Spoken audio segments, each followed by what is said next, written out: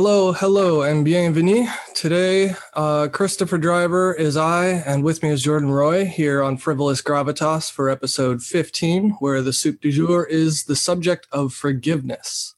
Today, Jordan's going to take us through the concept of forgiveness, and we'll hash out some ideas and thoughts on how it is applied and what it is, what it means to us. So with that, I'll let Jordan take the reins and... Oh, that's episode 15 already. I hope someone's watching. But I've been bandying about with this idea for a while because it serves me quite well in my personal life in multiple ways. And it often is dismissed, but in my studies of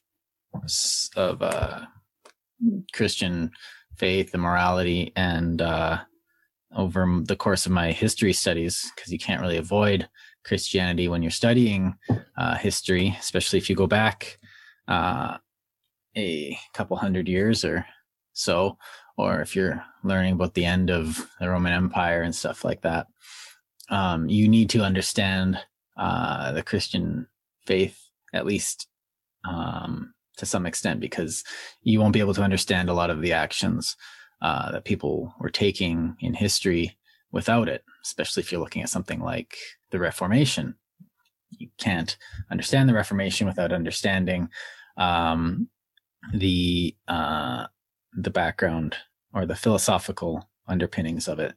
If you're actually interested in that, I guess Ryan Reeves has a good podcast. I don't know if he runs it anymore, but he's a theologist who runs history of the Christian religion, and he does a really good job of explaining it.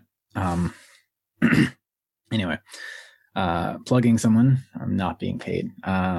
Like his channel. Yeah, not affiliated, we should point out. Yeah. In case he gets ornery about it. Yeah.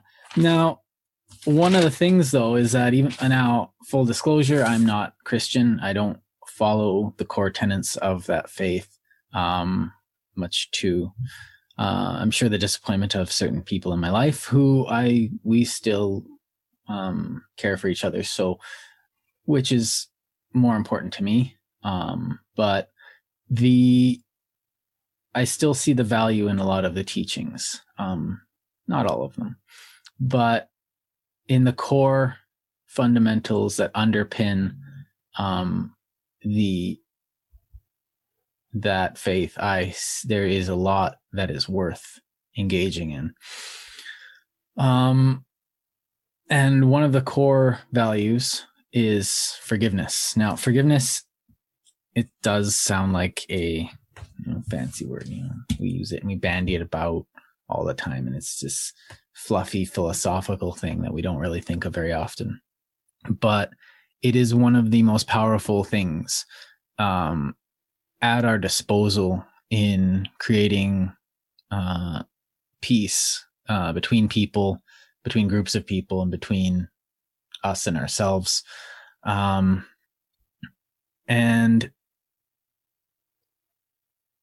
I think it's worthy to explore it due to that. Now, the other thing is that it's probably, if you're doing it properly, it's probably one of the hardest things that you probably could do, which is why, it's really easy to attack. It's really easy to, throw a fist or to have a Twitter fight or something like that. It's really hard to try and understand the other side, even though you don't have to agree with it, and be like, either ask or give forgiveness. And to preface this, this doesn't mean I'm a pacifist at all. In fact, far from it. I believe in peace. I don't believe that humans are capable of perfect peace. There's always going to be, bunch of drunk people get together and look at a car and start smashing it. Oops. But how would you define pacifism then? Just to sort of well, like total pacifism. Like I will not raise a fist in anger to any object, animal, or man, except in self-defense kind of thing. Not even in self-defense. Oh, so you're a pure pacifist then, in my opinion. Well, no, that's how I would define pacifism. I see. I'm not a pure pacifist. I got you. Sorry. If someone tries to come for me or mine, I'll drop them. Gotcha. And I probably won't I won't feel very much remorse. But the pure pacifist would be like the radical, I guess. Yeah, and I've met them, and they're admirable in their way, because they have that, and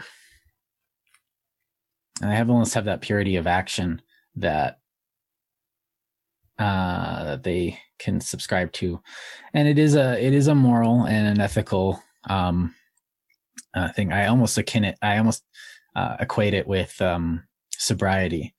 They choose not to because they see it as a poison, and to some extent violence is. Now I'm of the opinion that, no, it's an opinion, I guess, but that man was created to some extent to be capable of it if it's necessary. But like, to prefer peace is definitely the higher path. And we've definitely learned that in the last 100 years. And it's slowly becoming more and more ingrained in our society, but you can't eradicate. There's always going to be, chaotic nature. You get up your day, have a bad day, you do a few stupid things, and you punch a guy in the face. Oops. Like, honestly, I'm not saying you shouldn't be held accountable for your actions because you had a bad day, but we don't always have the best judgment. And sometimes we don't have the best judgment as groups of people. But which is why we come together and talk. Now, to that, and don't want to get into pacifism, but pacifism is also really boring. You're not going to make too many movies about, two countries that sat together and just didn't fight. It's like, conflict is what makes stories, because conflict is where we make our decisions in our life. And that's a lot of what the Christian faith is founded on, right? It was written, and doctrines were basically, they were all about conflict. Right. So, and I've got a bunch of quotes here. I'm going to bring them in every once in a while. So we have this quote from Matthew 26, where Jesus is being confronted, and he says, "Put your swords back in your place, or back in its place." Jesus said to him, "For all who draw the sword will die by the sword." And this it sounds so cliche, but there's a lot there. And this is why I'm a tentative pacifist, I guess. A moderate. Conditional pacifist. Yeah, I'm a moderate in like everything. It's like, which pisses everyone off. Moderatism should be a thing. I think they're calling it centrism now in the political sphere, but there's a lot of places do call it a moderate, but yeah, it's the piss everyone in the world off card. But anyway, so this quote, is it a quote? Did Jesus say it? Oh, okay. Well, it's up to you whether it's a quote or a citation. So, put your sword back in its place, like get rid of your sword. For all who draw the sword will die by the sword. Okay, that sounds deep. And he goes on to say, like, do not think that I cannot summon, a host of archangels to defend me, but I wouldn't, because I'm better than that. That's not who I am. That's not the kind of guy. Like, I am capable of wrath, but I will not. And I'm warning you that if you commit this violence, would be doing more harm to yourself than to me, because I can die. I'll just die. Like, but you'll go on fighting this battle that has nothing to do with me. So, you stab a guy, and you stab another guy, and you stab another guy, and then you are caught in this, you're almost trapped in this violence that has nothing to do with the people you're hurting, really. you are worried, you are fear. And this is why I keep bringing this up in all our podcasts, is that fear is the actual enemy that drives us to do all this. I'm afraid, so I'm going to lash out and try and, fight this weird fight that I think I need to fight. Now, you will, so he doesn't get stabbed, obviously, but he gets taken away. Now, he probably wishes he did, though. That would be a way better death than being crucified. Well, another guy had to stab Jesus, but it's kind of part of the action. That was a spear, though. Yeah, it was a spear. Thanks for thanks for getting that. The jab. Yeah. So there's another from that same book, I believe very early on. You have heard that it was said, an eye for an eye, a tooth for a tooth. I say to you, do not resist those who are evil. But if anyone slaps you on the right cheek, turn him to the other also. Okay, so I'm not saying... Now, this is preaching that, violence is a trap, obviously. Now, what I'm interested in is the cycle that he's referencing here, that Matthew, I guess, is talking about. Because my thought is that when you say all who draw the sword will die by the sword, isn't that like, you're just, if you're going to go into battle, you're going to die in battle. That's where you're going to meet your end. Well, yes, but you are stuck on a wheel of fire, as I guess King Lear would have said. And this wheel, it turns, you run over somebody, and then somebody runs over you. So it keeps coming back upon you. It fuels the momentum, in other words, right? Right. So you stab somebody, they stab you. When does it end? Until there's only one person left. Then they're king of nothing mountain. And there's no point to that. The end result of your actions lends not only you to die by the sword, but everyone you love will die in the same way. And we have been fighting this fight, and it's almost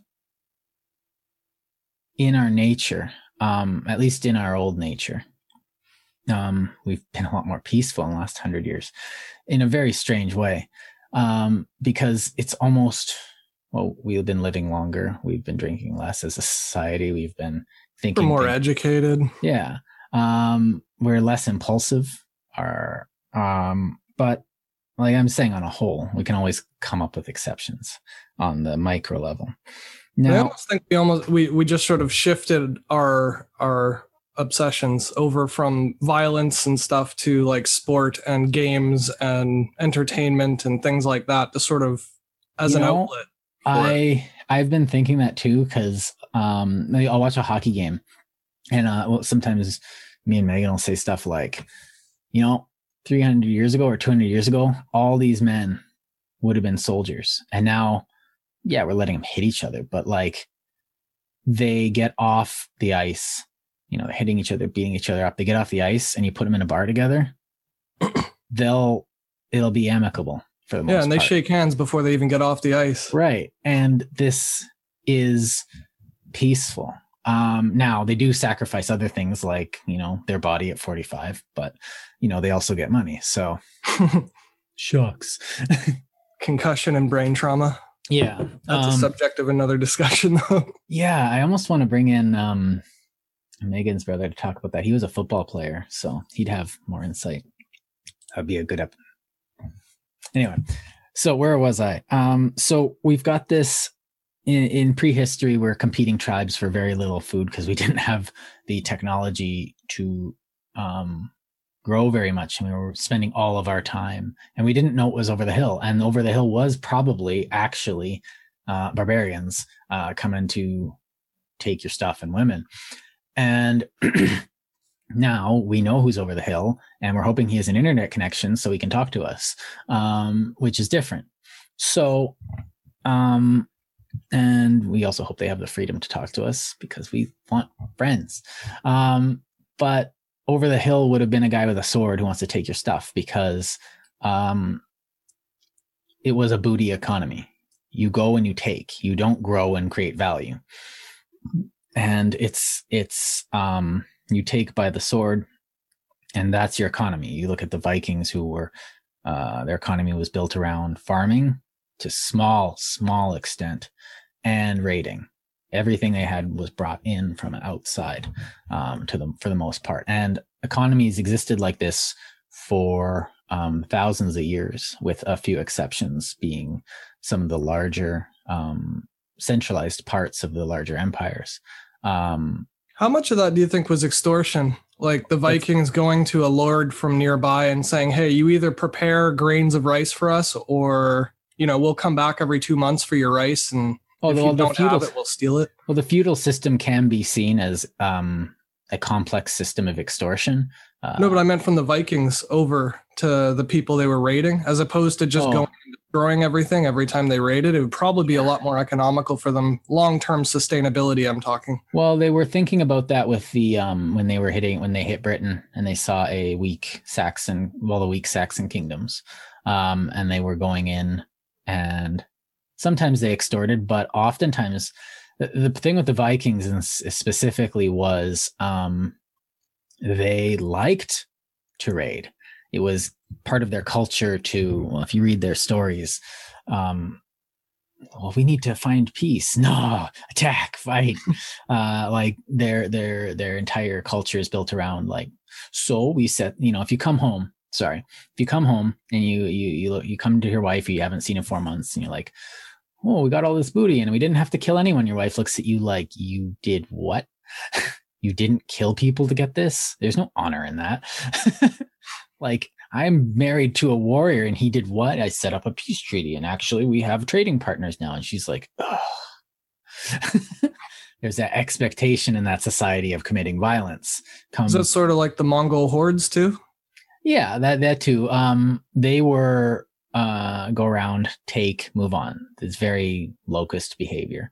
But the Viking, that raiding behavior kind of coalesced into exactly what you were kind of describing, into a feudal system of extortion from the bottom, like extortion from the top, taking from the bottom, and they just the tides all the way up. And you get one guy who's got I need more gold rings. You know what? I'm bored. Let's do war. And so everyone's fighting for everyone, but anyway, so I'm getting a little off track, because this is actually useful, because we go back. And we get this. So we've talked about an eye for an eye, and we got this cycle. Now we go back and you can say, well, whose fault is it? Well, it's the Germans' fault because they did World War II. Well, no, but the French invaded us in the Franco-Prussian War. Well, yeah, well, Napoleon, blah, blah, blah. Well, the British, well, actually it's this, and you keep going back and you go back and you hit, there isn't even a starting cause, because we create new slights, and we can go back and find two cavemen hitting each other with sticks. And it's still not the beginning. It's violence is almost part of our nature. Yeah, look at chimps. Yeah, exactly. When we've done the anthropological studies of chimps, we found it's oh boy, that's some genocidal behavior there. But it's about protecting the gene,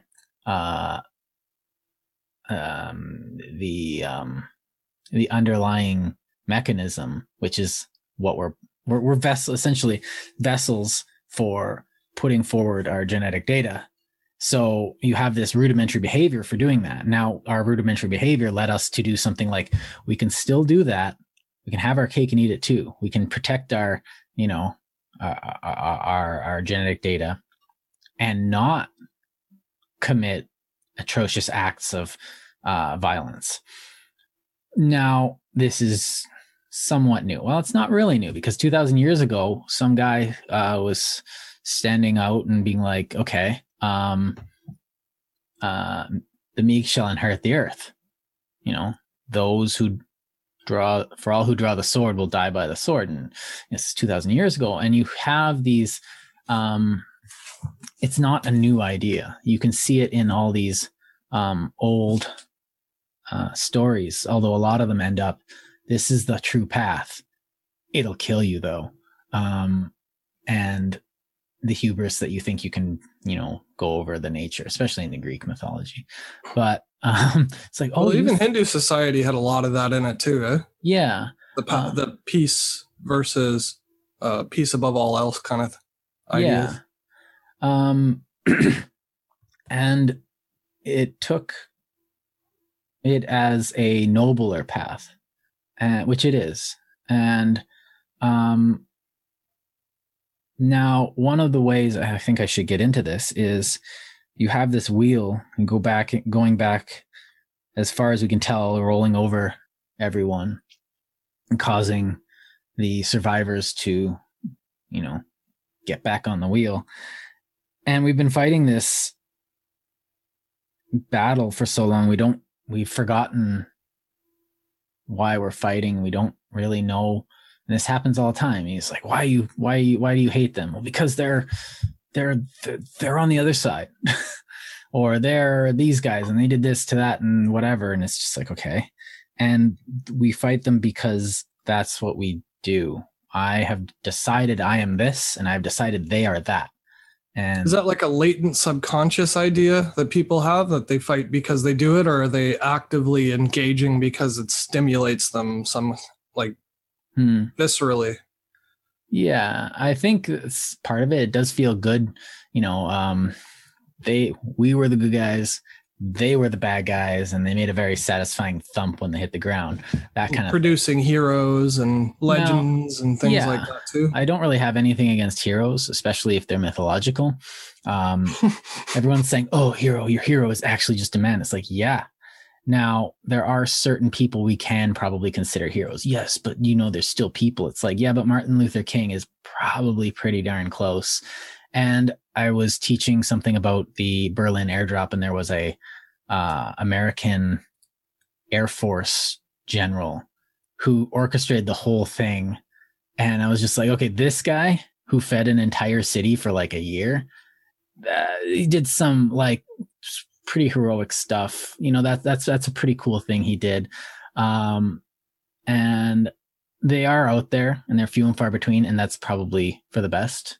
Although we can strive to be heroes, but it's harder. But we look towards the moral qualities of our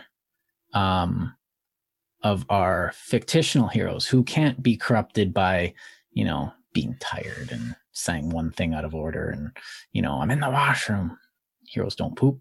But, something like Luke Skywalker or something, or, just these ideals of morality that we have. And I think there's something to that, but that's for another podcast. What I'm interested in is, doing for yourself and others something that will stop it. Now, you're saying forgiveness is that key? Yeah, it's one of the keys. It's not a panacea. It's something that you can do in certain situations that will help. Now, it's not going to stop a flood, but it'll take a load off your shoulders. It'll stop you from engaging in useless battles with people that don't care. And it's helped me in a lot of things. So one of the things I do in my relationship is I realize that I screw up sometimes. So I'll get angry at something stupid, or I'll get tired or something. And what I'll do is I will, I'll own up to it. I'll go up and I'll be like, I did this, and it's hard because it's really hard because you have to go up there and say, I did this. I know it was wrong, and I'm asking for forgiveness. And then we were able to talk about it. And once it's on the table, it becomes nothing. It just becomes something that happened. And it's hard. it's still hard, even after years and years of marriage. And we both do this because it just gets it out of the way. The thing that this little tick on our shoulder, it doesn't become this giant bugbear yelling in our ear that destroys a relationship. We get rid of it as soon as possible. So even if it's the smallest thing, it's like it never has a chance to snowball and become a big thing. Right. And even if it is a big thing, it just takes a longer forgiveness process. So I did this, and you know, they say, okay, yeah, that was pissing me off too. And then, you know, the other side almost has to forgive too. It's like, yeah, I am sorry I held a grudge, but then I was like, no. And then it ends up being like this mushy thing that no one wants to watch. But I love that shit. Yeah. But like this happens. This is part of what, you know, I value the relationship between, you know, my wife or a friend or a business partner or anyone more than I do winning this battle. Now, the thing is that on the inside, I feel like the battle is the only thing that's important. There's nothing more important than this battle. And that is a lie. So you need to, and this, it's like an instinctive lie, right? Like it's not an intentional thing. Because it makes sense in Paleolithic times for us to be like, they threw a rock at our tribe. Well, what are we going to do? Oh boy. Well, I don't know what we're going to do, but we're going to be doing a whole lot of it. We're going to be doing it at night so they don't see us coming. Let's prepare a pile of good sharp rocks. Yeah. We'll donate it to their tribe. Yeah. So it's this mechanism. And I think Christianity is probably, and I bring it up because they're probably the it's come up in others, but I think Christianity probably focused on it the most, and almost the most effectively, because now there are others, and because you have this idea of Christian charity. I know you're wretched and poor and want to bite my hand, but I'm going to try and help as much as I can anyways. And people put themselves in those Christians that we see as exemplars of Christianity. They quietly go about doing good in our neighborhoods and society and don't make a big fuss about, you know, what they're doing. Those are the actual Christians. They go about doing good and granting forgiveness, you know, feeding the poor. It's like, it's okay. You still deserve to eat. It's okay. And they go and they do that because you have the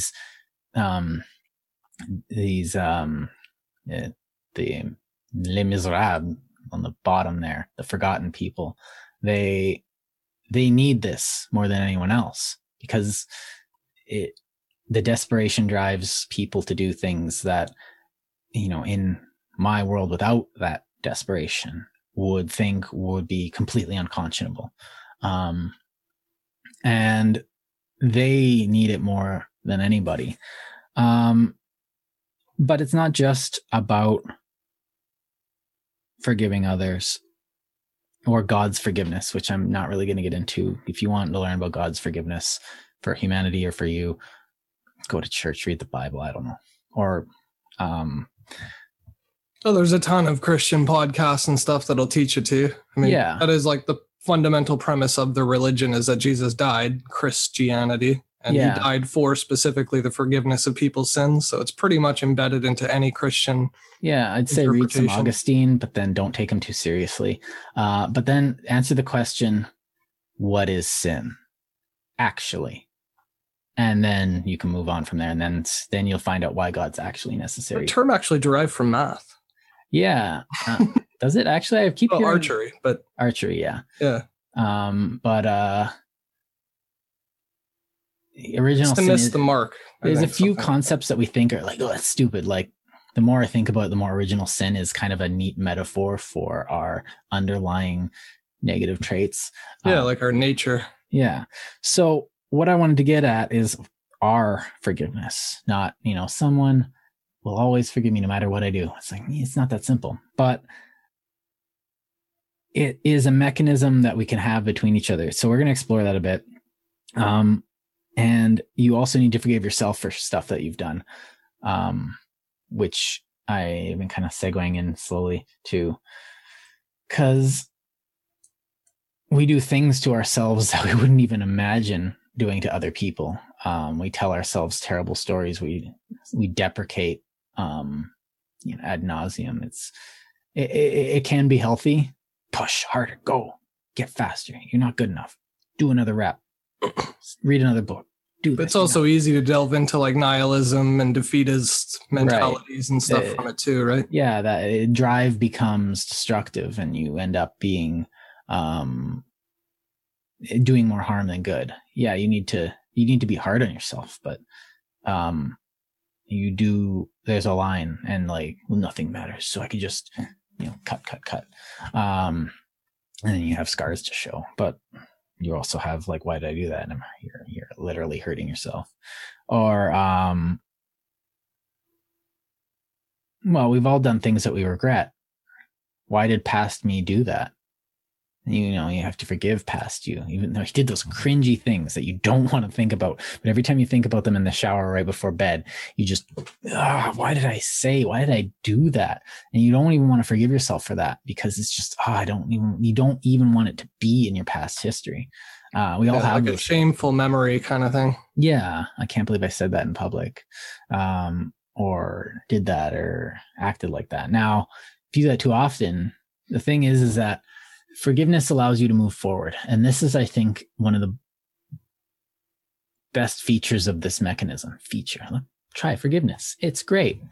It's free, but takes a lot of effort. But it's expensive. It's expensive. It's expensive in the short term. It's very expensive. It's free. It's very expensive in the short term. But in the long term, it's like a delete button that takes all your effort to push down. But once it's pushed, and if you push it properly, but it's something that lets you move forward with your own future, with the future with others, or a future as a group. It gives you future, and it clears the path to allow it. Now, that doesn't mean you forget. Forgiveness is not forgetting. Forgiveness is not pacifism. Forgiveness is not a lot of things. It's just forgiveness, which is why it's not a panacea. If someone's actually attacking you, maybe you should go get the tanks, because we built those for a reason. It wasn't just job creation. So that's kind of what I want to get into. And I think you hit the nail on the head there too. Like, with forgiveness allowing you to move on, I think it's pretty much the only first step that you can guarantee is necessary if you want to get past I don't want to overuse the word traumatic, but like a starkly negative event or transgression, let's say. Mm-hmm. You need to start with forgiveness, because otherwise you're just sort of side skirting around the actual pain that you're still experiencing. Right. Which is needless. It's only going to anchor you rather than help you explore your boundaries or move on. So one of the things is that I don't consider. Sorry, you made an amazing point. I'm just gonna move on, because you just said it, and I was just like, yeah, that. So one of the things is forgiveness is in response to an injustice or an perceived injustice, and forgiveness is, again, not justice. So let's just underline that forgiveness is not justice. It happens at similar times to it. Often, but it's not. So, but the thing is that the question, I guess, is, does the person have to ask for it? If they don't, it's like, oh, I forgive you. And it's just like, oh, jerk. But it has to be it's not just a you thing. It's the other person. So you have to like almost sit the person down in an awkward form and be like, I'm sorry. Say it through your teeth, because that, are you sorry? It's like, yes, but I still hate you. You're still allowed to hate the person after. That's okay. Forgiveness doesn't absolve hatred, but allows you to work together. You can work with people you don't like. That's how we get through our day. But it's a two-party thing. So sorry. To me, an injustice. So if someone actually asks for forgiveness from me, usually I don't grant it, because usually I don't really see it as an injustice. Now, this kind of sounds pompous as heck, but bear with me, because I'm Canadian. So we ask for forgiveness a lot. I'm sorry. Now I'm just going, don't apologize unless you consciously did something against me. Otherwise, it's just you're making the word meaningless. So unless you were actively malevolent against me, or did something that out of negligence or something, then I would want one. But like, if you just bump into me and say, "Oh, I'm sorry," I'm just like, dude, like, it's okay. Doesn't matter. But sort of shows an intent of remorse. Intent is important. It's like a communication more so than an actual literal apology. Which is why it's so hard, because you did something that you thought was not, which was in your interest. So you did it in the past. Now, we are very biased towards the people that are ourselves, but and we tend to think like, I did it, so I'm not gonna, I'm gonna defend my actions as part of it. So I guess step one is admitting that there's a problem. I did something wrong. Now, it usually comes from the fact that there's enmity between a person. Now, if you care about the enmity, then that means that there is at least a hope. You seem to, okay, there's a problem between me and my someone in my family. So I could just not care and move on. But I want to have a functioning family because that's important. Yes, it is important. And I see the reason. So this isn't a selfless act. Both parties want something. It's a give and take. But I need to trade forgiveness. I need to trade apology for forgiveness so that I can keep it. Now, this is a very ideal situation. One party acknowledges their mistake, another party. And this can be done through self-realization. You meditate on it. You're like, oh, this is the thing that's bugging me. You come to the guy's door in the middle of the night and be like, I'm sorry. God, okay, finally got it off my chest.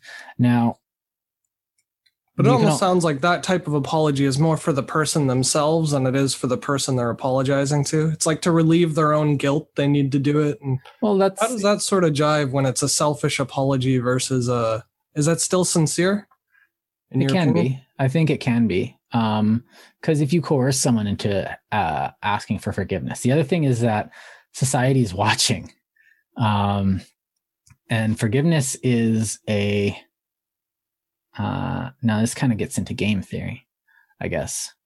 I work with you, you work with me, you work with me, I cheat you. Okay, you cheat me, and then, and I cheat you, and then okay. Then I come to you and I say, okay, let's not do this. And then we do tit for tat, and then we'll all go back to things. So these things don't happen in a vacuum. So because people are watching, because we have a society, and it's just because it's self-serving doesn't mean it's immoral. Is kind of what I'm saying here. You saw someone cheat another person and then they made amends. Okay, so we can play again. Now, if they cheat again, well, we can't trust them again. It's like a repeat offender, essentially. You can't, it's like, dude, this is the third time this month that we've caught you stealing cars. Like, we gave you a warning because, you were in with a bad crowd, blah, blah, blah, blah. We forgave you tentatively, but you think we're going to forgive you again? No. You have to earn your forgiveness through community service, incarceration, blah, blah, blah, blah, blah, blah. Or, if this is 300 years ago, cutting off your hand, and then no forgiveness. So, the reputation of an individual is also part of their social capital that they have. And part of that is trust. I want people to trust me again. I want people. So the person asking for forgiveness is asking to be let back into the game. And the person granting the forgiveness is they're acting as a gatekeeper, essentially, but they're also issuing a warning. If you do that, like, I'm going to grant you this because I will feel magnanimous in my forgiveness, but they'll also issuing a warning, we're watching, society's watching. It's unconscious. It's not like somebody's keeping tally. It doesn't work like that. But is that part of every piece of forgiveness? Is there always like an element to a warning, like don't do it again? To some extent, because I go up, like, even when I go up to my wife and I do something stupid, I'll say, like, I learned my lesson. I am growing as a person, because you have that element of it, right? It's like you do something stupid, you say something stupid. It's just like, I have learned to be more than I was. I learned that I was immoral then, and now I will be more moral now, or at least I'll try. And for a time, you watch each other, especially if it's grievous. If I'm just like pulling her pigtails or something and she just gets annoyed, then I'll just ask for forgiveness, and I'll just be like, okay, I didn't notice the signs. Now I know the signs.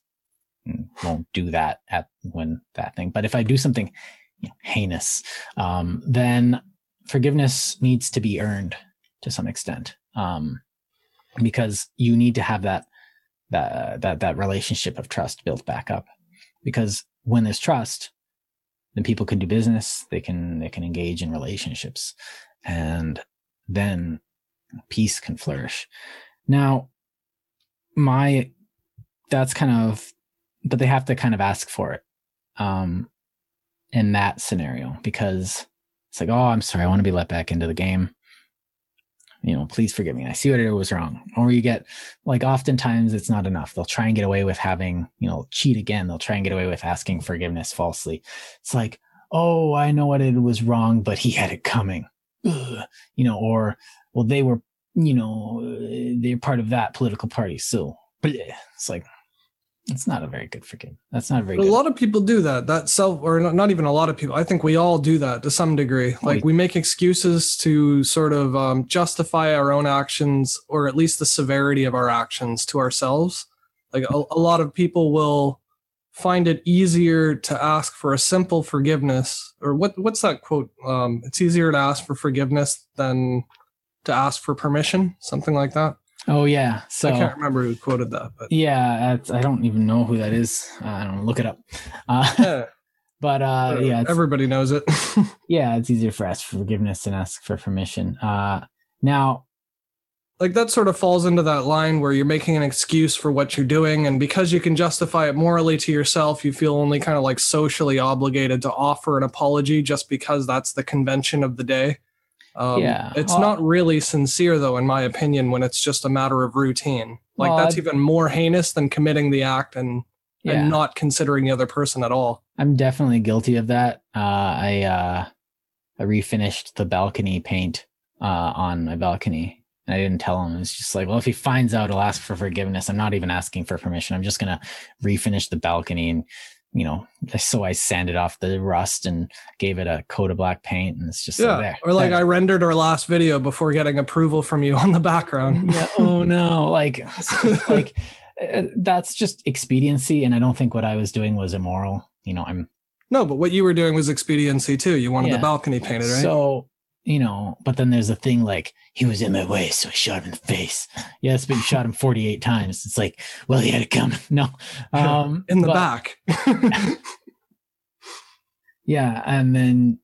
But how does that play into forgiveness is sort of what I was asking. Like, well, I guess that, because everything's circumstantial in this. So you have to... But does an insincere apology warrant sincere forgiveness? To me, that's just more cheating. And someone can be taken in it. Like you get someone who's overly trustworthy, or they just think the person's so handsome and dashing that they'll forgive anything. Speaking from personal experience there, or what? Maybe. What'll it get me? No. I'm going to render a little twinkle in your eye when you say that.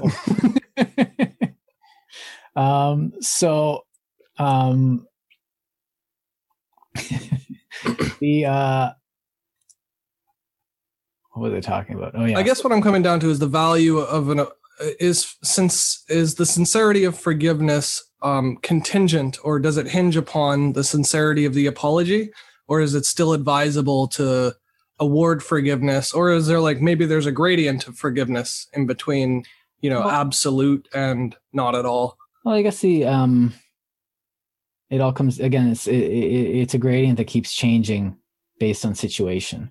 So if you are convicted of stealing a car, and you get sent to jail, and you're like, sucks being in jail for a year or something, and all of a sudden this jail guy comes out, and he's like, and you're like, what do you want? And he's like, okay, we're letting you out. And you're like, why? I've been here 2 weeks.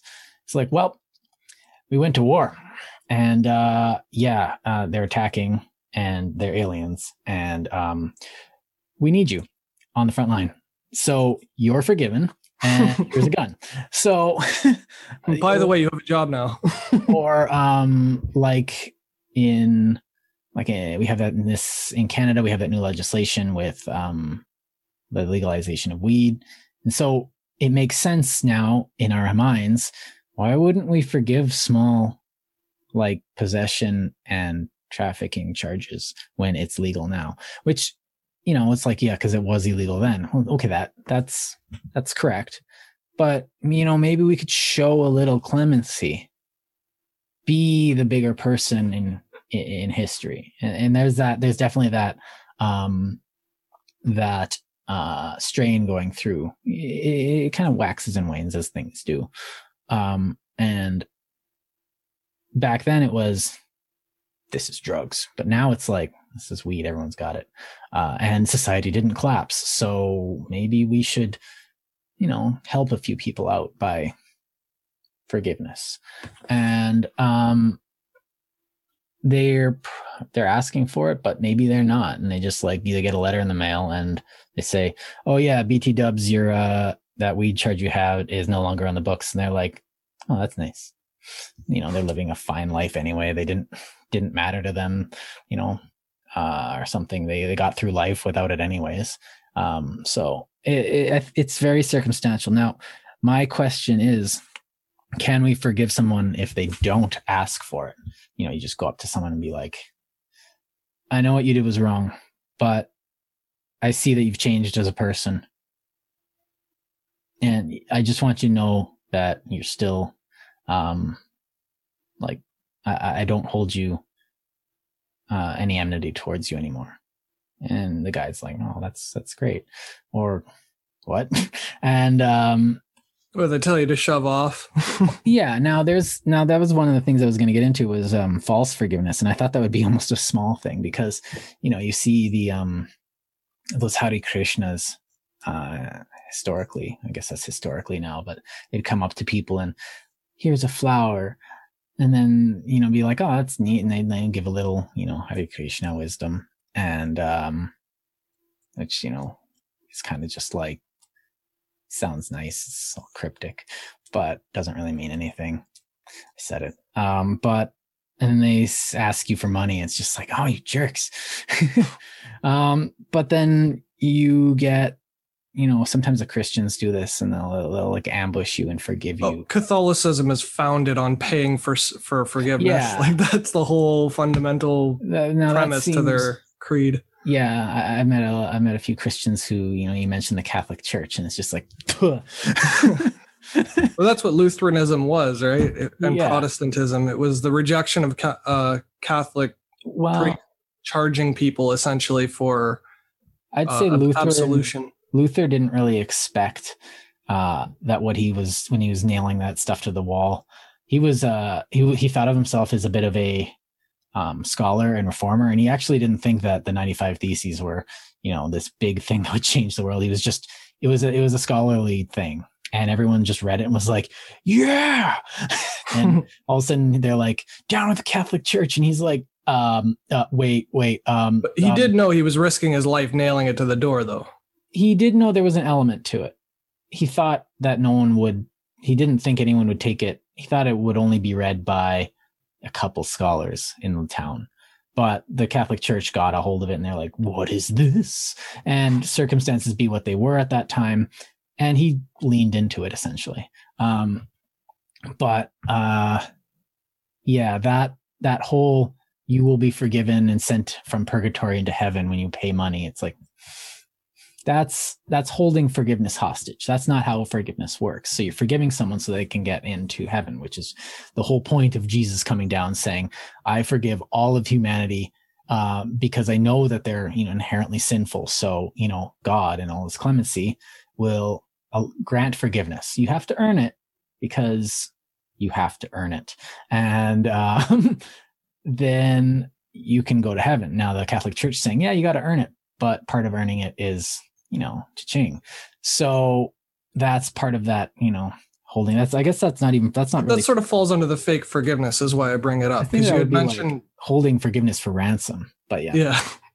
That's pretty fake though.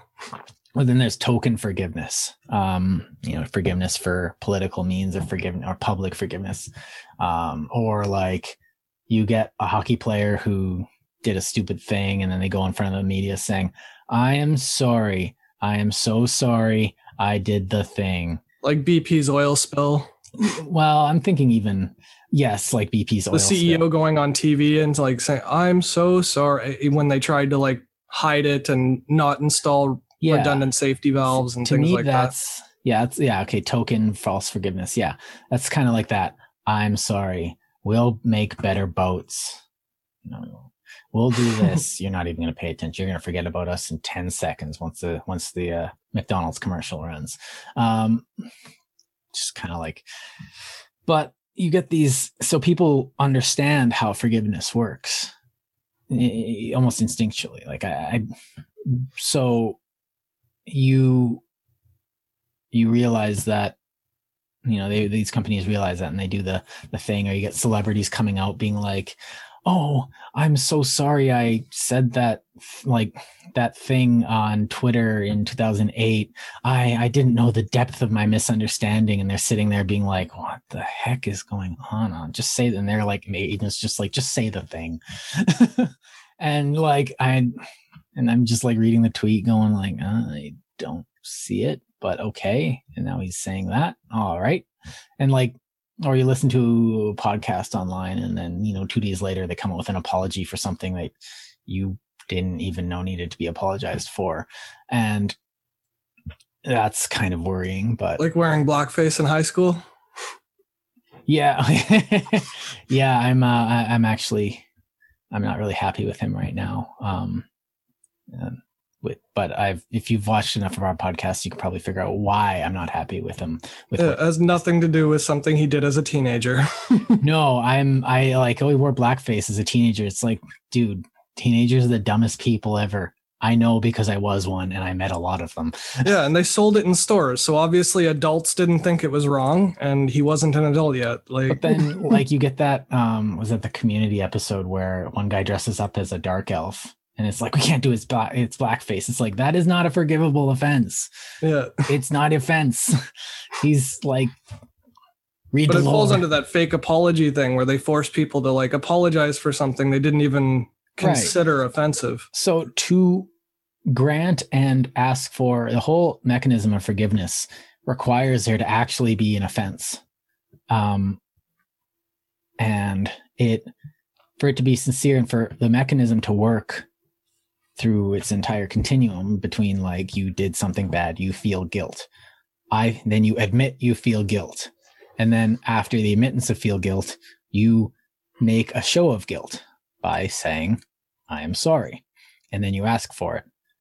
But then you ask for it from the person who can actually absolve you. Now, we have proxies.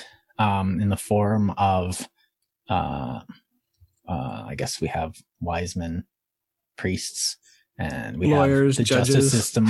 Well, and the justice system, I've been forgiven by the justice system before. You have too. I remember one particular instance. Oh yeah, I have several times. Yeah.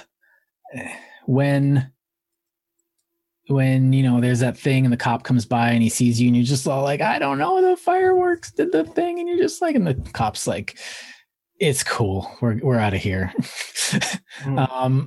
You've just been forgiven. They have the authority to do that, but like at the same time, if you say something to a loved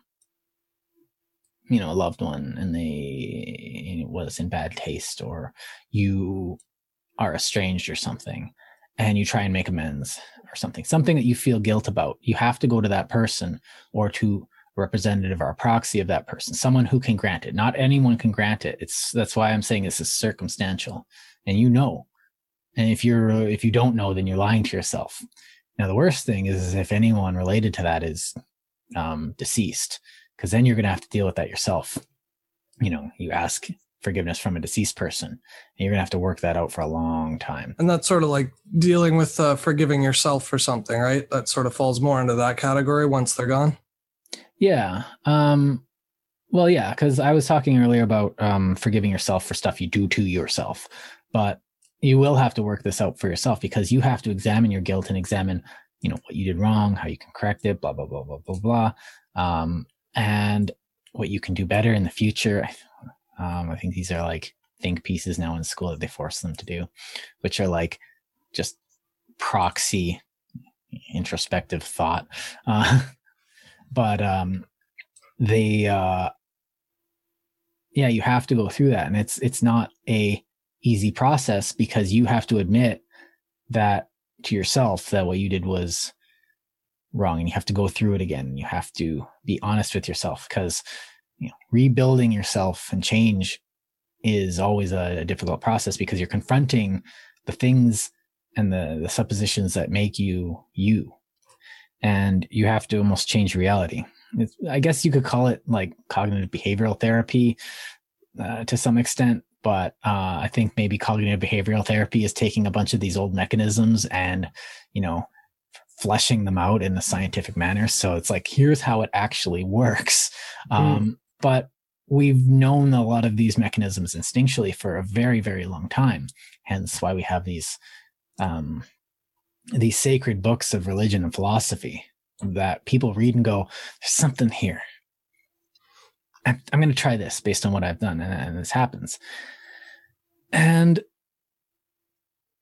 that's sort of like a natural truth arising just from like generation after generation of people thinking and communicating amongst themselves, right? Mm-hmm. And I think... So it's not literally word for word that they're telling you exactly what is part of human nature. It's just like the ideas kind of coalesce themselves. Yeah. It's, if you've ever read poetry, it's like, I don't get it. It's like, you're not supposed to. You're supposed to be like, and you read it and you think it's kind of like this, and you kind of end up at some truth accidentally, and then you read it again and you realize it wasn't accidentally. It's like, okay, these words came together to say something. But then you read another book and the ideas are there too, in completely different words.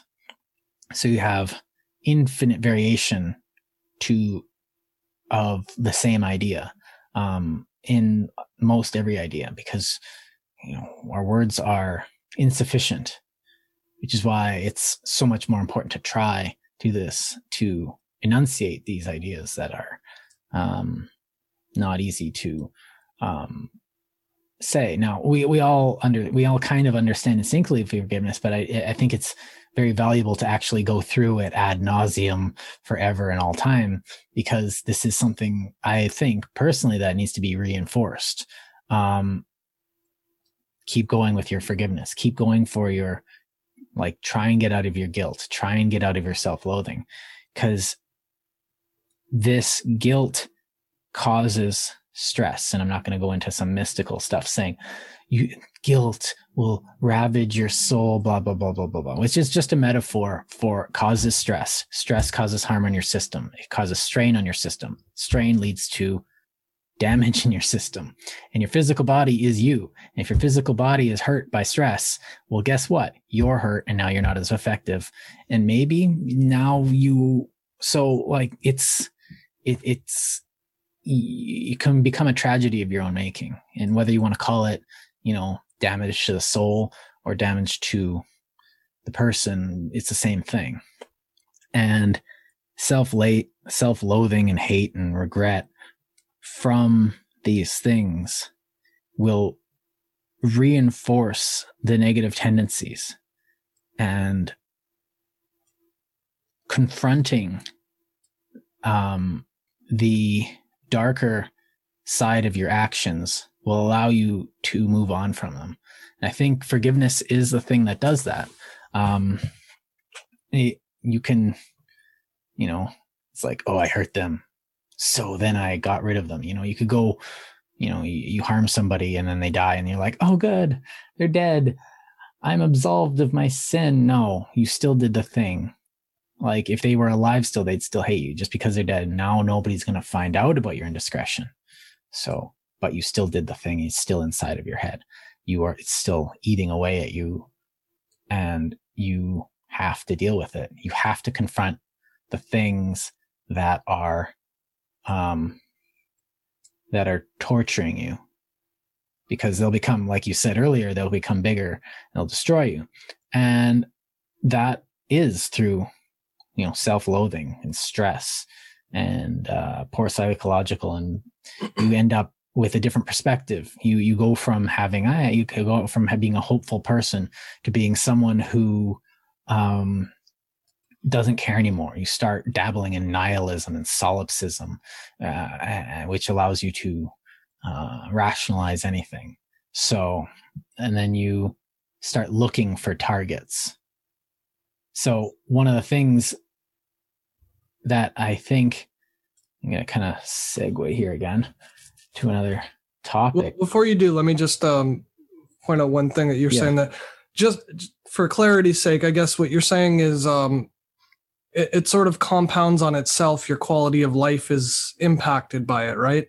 Whether that's your emotional quality of life or your relationships, or just like the desecration of your core values. As you stated before, it's like a core value protection mechanism kind of deal.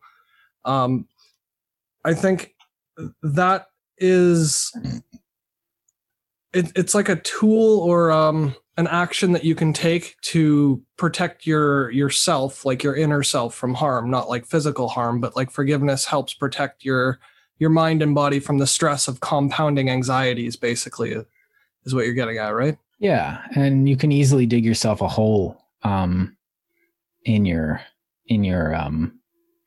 I guess we could call it a couple of things, in your soul, in your essence, your psychological makeup.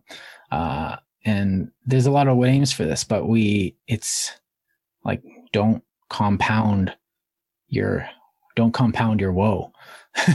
And a lot of that comes from where you place the blame for the injustices that happen in your own life, I find, because it's a lot more useful to me, and I've been a lot more, I've had a lot more utility in the utilitarian sense. That which does more utility does more good, a la John Stuart Mill or Bentham. But I like Mill better than Bentham. It's done me more utility to place blame for things that happen at my own feet. It's an internal structure. And rarely do I have the almost privilege, I guess, because it's easier to place blame on others. I can't believe you've done this. I can't believe you have done this. Is a rare thing, because I'm actually very rarely the target of malicious behavior. Maybe because, because maybe it's easier for me now to place the blame at my own feet, an internal locus of guilt. So, in like psychology, first year psychology courses, they're saying like a lot of the things that happen to people happens externally, but I find that to be very unhealthy, because you are responsible for the actions of your body and the actions of your person. And the fact that you see like things externally, you're just dealing with external forces oppressing you or this or that. And, it's always other people acting upon you, and you're dealing with external people, because the world is a place where everyone's out for each other. That's the most cynical BS I have ever heard. And it's constant, because it's lazy too. It's lazy because you are one of those people that are acting on other people. Yeah. So it's easier for me to say, okay, what did I do wrong in this situation? What am I doing wrong? Now, people do, and I've done malicious things. I'm not a saint. By far, I'm not a saint. But I try to be at least good. And you make up for it when you slip up. You try, and I know this just from having known you for so long. Like, if you do slip up and apologize, you actually go out of your way to try and show affection to sort of prove that you're sincere. Not proof as in I don't believe you, but as an extra show of apology. A lot of people don't do that when they don't take ownership of their own issues, right? Say they'll offend somebody, they'll throw out that casual fake apology, and they'll never take ownership of the harm they've caused from that. Yeah. Well, I don't know, maybe that's a natural thing that I do now, but I can't think of an instance of me doing that. I don't know. Let's not. Oh, I can give you tons. let's not get bogged down in examples. Yeah. I do prefer to be humble. Yes, humble. I know. It's like that's why I'm saying it, and you're not. I'm saying there is another way of going about it where you can show emphasis to an apology as well. So there's ways of decorating apologies, I guess, is what I'm getting at, to put it lightly. Yeah, and I think that forgiveness has to come from that place of realization, because you can't really say, I did it because, I'm part of the lower class and I just needed to. It's like, okay, your desperation does not allow you the privilege of theft. I'm sorry. No. And you do have to deal with your circumstances, and that's a tragedy, but it's a tragedy for all of us, because all of our lives are tragedies. Especially if you love somebody, anybody, life becomes that much more tragic the moment you start caring for somebody, or for them and you. Yeah. And it's worth it, but it's hard, and it's hard for everybody. And we need to realize that. And that's why we ask for forgiveness, because we are all in this together. We're all in the same boat. And that's why we brought up game theory, because we're all playing the game. We're all in this game, and we start cheating and cheating in the game theory sense. You make the malicious move instead of the cooperative move. That might be a good place to sort of lead into a quick break, and then when we come back, we can get more into like the game theory and the cycle of violence. I'd like to get into the cycle of violence. I'd also like to get into, actually, yeah. So I would like to start part 2 with with part of one of the best and most famous examples of forgiveness. And no, it's not the clemency of Caesar, because that was a very self-serving forgiveness. Although it did keep the peace. He did avoid a lot of battles by forgiving his enemies. look into it. Read the commentaries. He was a very smart guy, even if he was a bit of a butcher. So I'll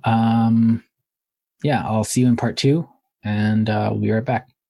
All right. Thanks, guys. Talk to you soon.